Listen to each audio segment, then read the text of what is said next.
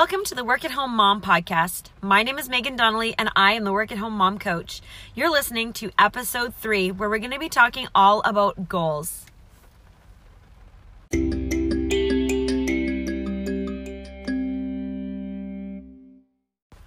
All right. I hope everybody had a fabulous season, their Christmas, whatever it is that you're celebrating.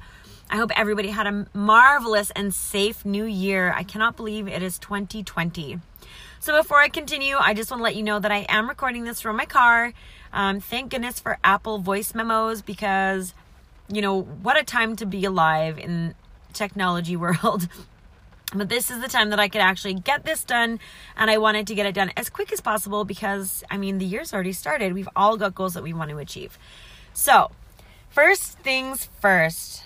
I know that New Year's is a time when people want to start setting resolutions. They want to better themselves. I am one of those people that feel like I always start new things on Mondays or on the first day of the month or, whatever it may be.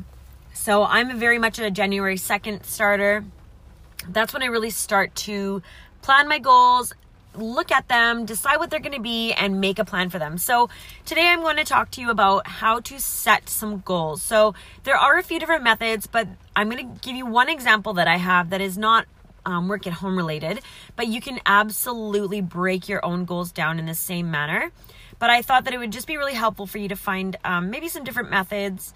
One of the methods that people use is SMART goals. So you're going to take your goal and you're going to set it up against the SMART model, which is it specific? Is it measurable? Is it attainable? Is it realistic? And is it time sensitive? So I will talk about that in a later podcast, but that is a really popular way to set your goals. And I do use that in my coaching a lot, especially to help you break that down.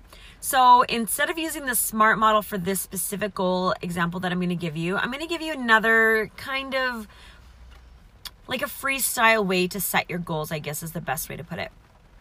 So this is not a goal that is related to working at home, but it is a goal for myself that I'm setting. So my goal for the year 2020 is to lose 20 pounds. So that is the last amount of weight that I need to lose. My youngest daughter is 2.5 now, and I feel like that is more than enough time. My hormones are mostly leveled out, I think, from the last time I had a baby. So I think it's definitely a great goal to have. I lost 20 pounds in 2018. I think I lost like 6 or 7 pounds in 2019, and I pretty much put them all back on over Christmas, which, it's not the best, but, so my goal is to lose 20 pounds. Now, this is how I'm breaking it down. So you can take your own goal and sort of set it against this same model. So I'm going to give myself 1 whole year to lose 20 pounds. That is my main goal. So by this time next year, I want to be 20 pounds lighter, which would bring me back to almost my pre-baby weight from when I had my first daughter. So breaking it down. So 20 pounds in 1 year, 12 months is a little more than 1.5 pounds every single month. So looking at your goal, breaking it down over the amount of time that you have set for yourself, is it achievable? Well, absolutely. Can I lose 1.5 pounds in a month? 100%. I could lose more than that, but is that achievable? Absolutely. So looking at it from that standpoint, breaking it down first. So this is the goal, break it down over the year. And next we're going to move into how to do it. So, I could likely lose 1.5 pounds every single month without changing too much. But for me, because this is kind of like a relaxed type of goal, I don't need to spend like 5 hours a day in the gym. I don't need to cut my calories way down. I don't need to change the way that I eat radically. It's basically going to come down to being consistent with my water consumption, being consistently getting a good night's sleep, making measurable and intentional steps throughout the day to ensure that I'm getting a proper amount of physical activity, because something that I want to be open with is that I have struggled with postpartum anxiety and depression over the past year, and I feel like I'm finally kind of coming out of that. And one of the hardest things for me to do was to get enough physical exercise, which made it really difficult to lose weight. And then, it just becomes a cycle. So making sure that I am moving my body every day in a way that is purposefully for, feeling better and boosting my metabolism, I guess, and getting the blood rushing through my body, and maybe breaking out in a little bit of a sweat and engaging my muscles in a positive way is going to really help, and that's going to see me successful. So can I drink 3 or 2.5 to 3 liters of water every day? Yes, I can. Probably won't do it every single day. But can I make sure that I'm moving my body every single day for the purpose of achieving my goal? Yeah, for the most part, probably.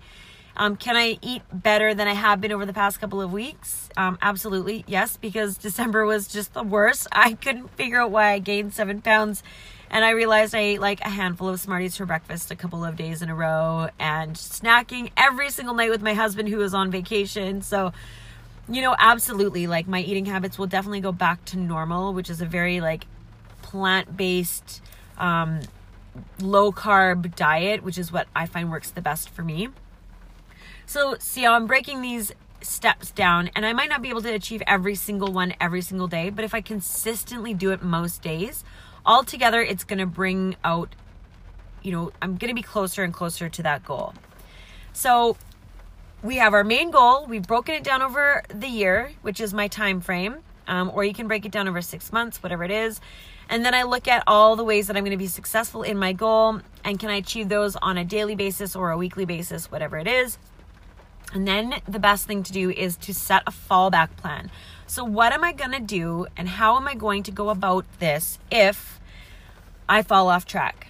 So checking in with yourself every single month is a really, really, really good way. You don't need to be standing on a scale every single day or, killing yourself to try and meet these goals. What you can do, though, is you can check in at the end of every month or the beginning of every month and say, okay, how close am I to this goal now? You can keep track of it in your phone. You can keep track of it in a little diary. When it comes to weight and fitness related goals, there's a lot more ways to measure your success in your health journey than just standing on a scale. So finding out other ways to measure your health.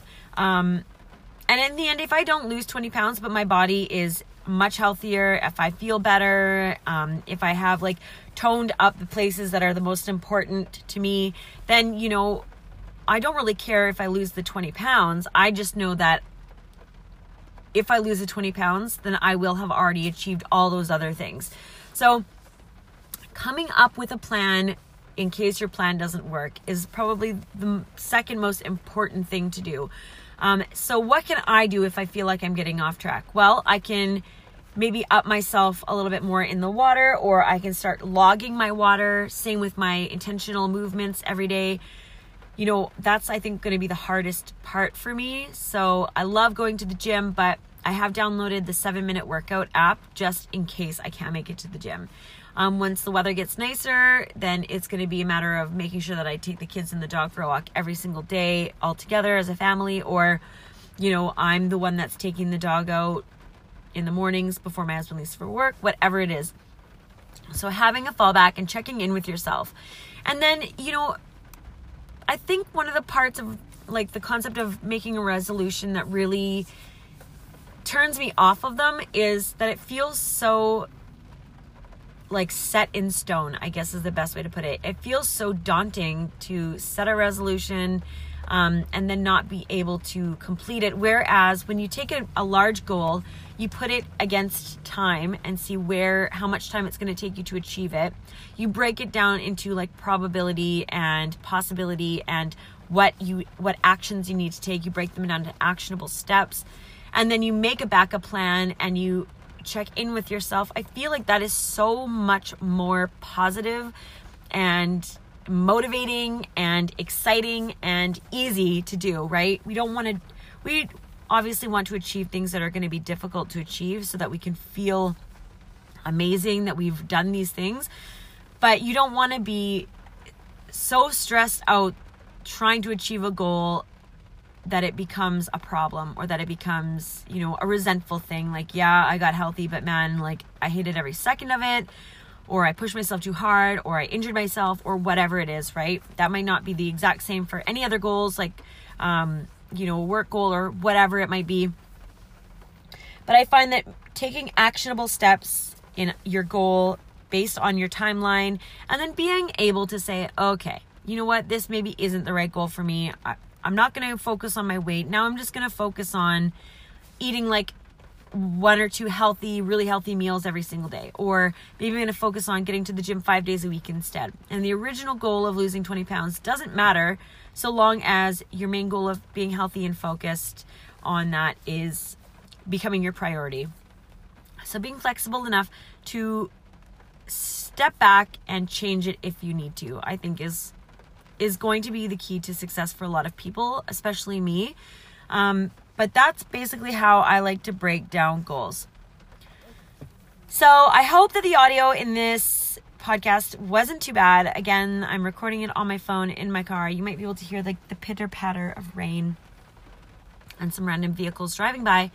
But I do appreciate you listening. I hope that you have learned a little bit here, and maybe this will help you to kind of set your own goals. And then with that, I would love to know what your goals are. I'm going to be putting a post up on the Instagram page, workathome_mom_coach on Instagram. And I'd love to know what your goals are. Now you can leave your big goal, your one big goal, or you can put your goal and ask for help. I'd be happy to take a look and see if there's a way that I can help you achieve that goal or set it out properly or break it down.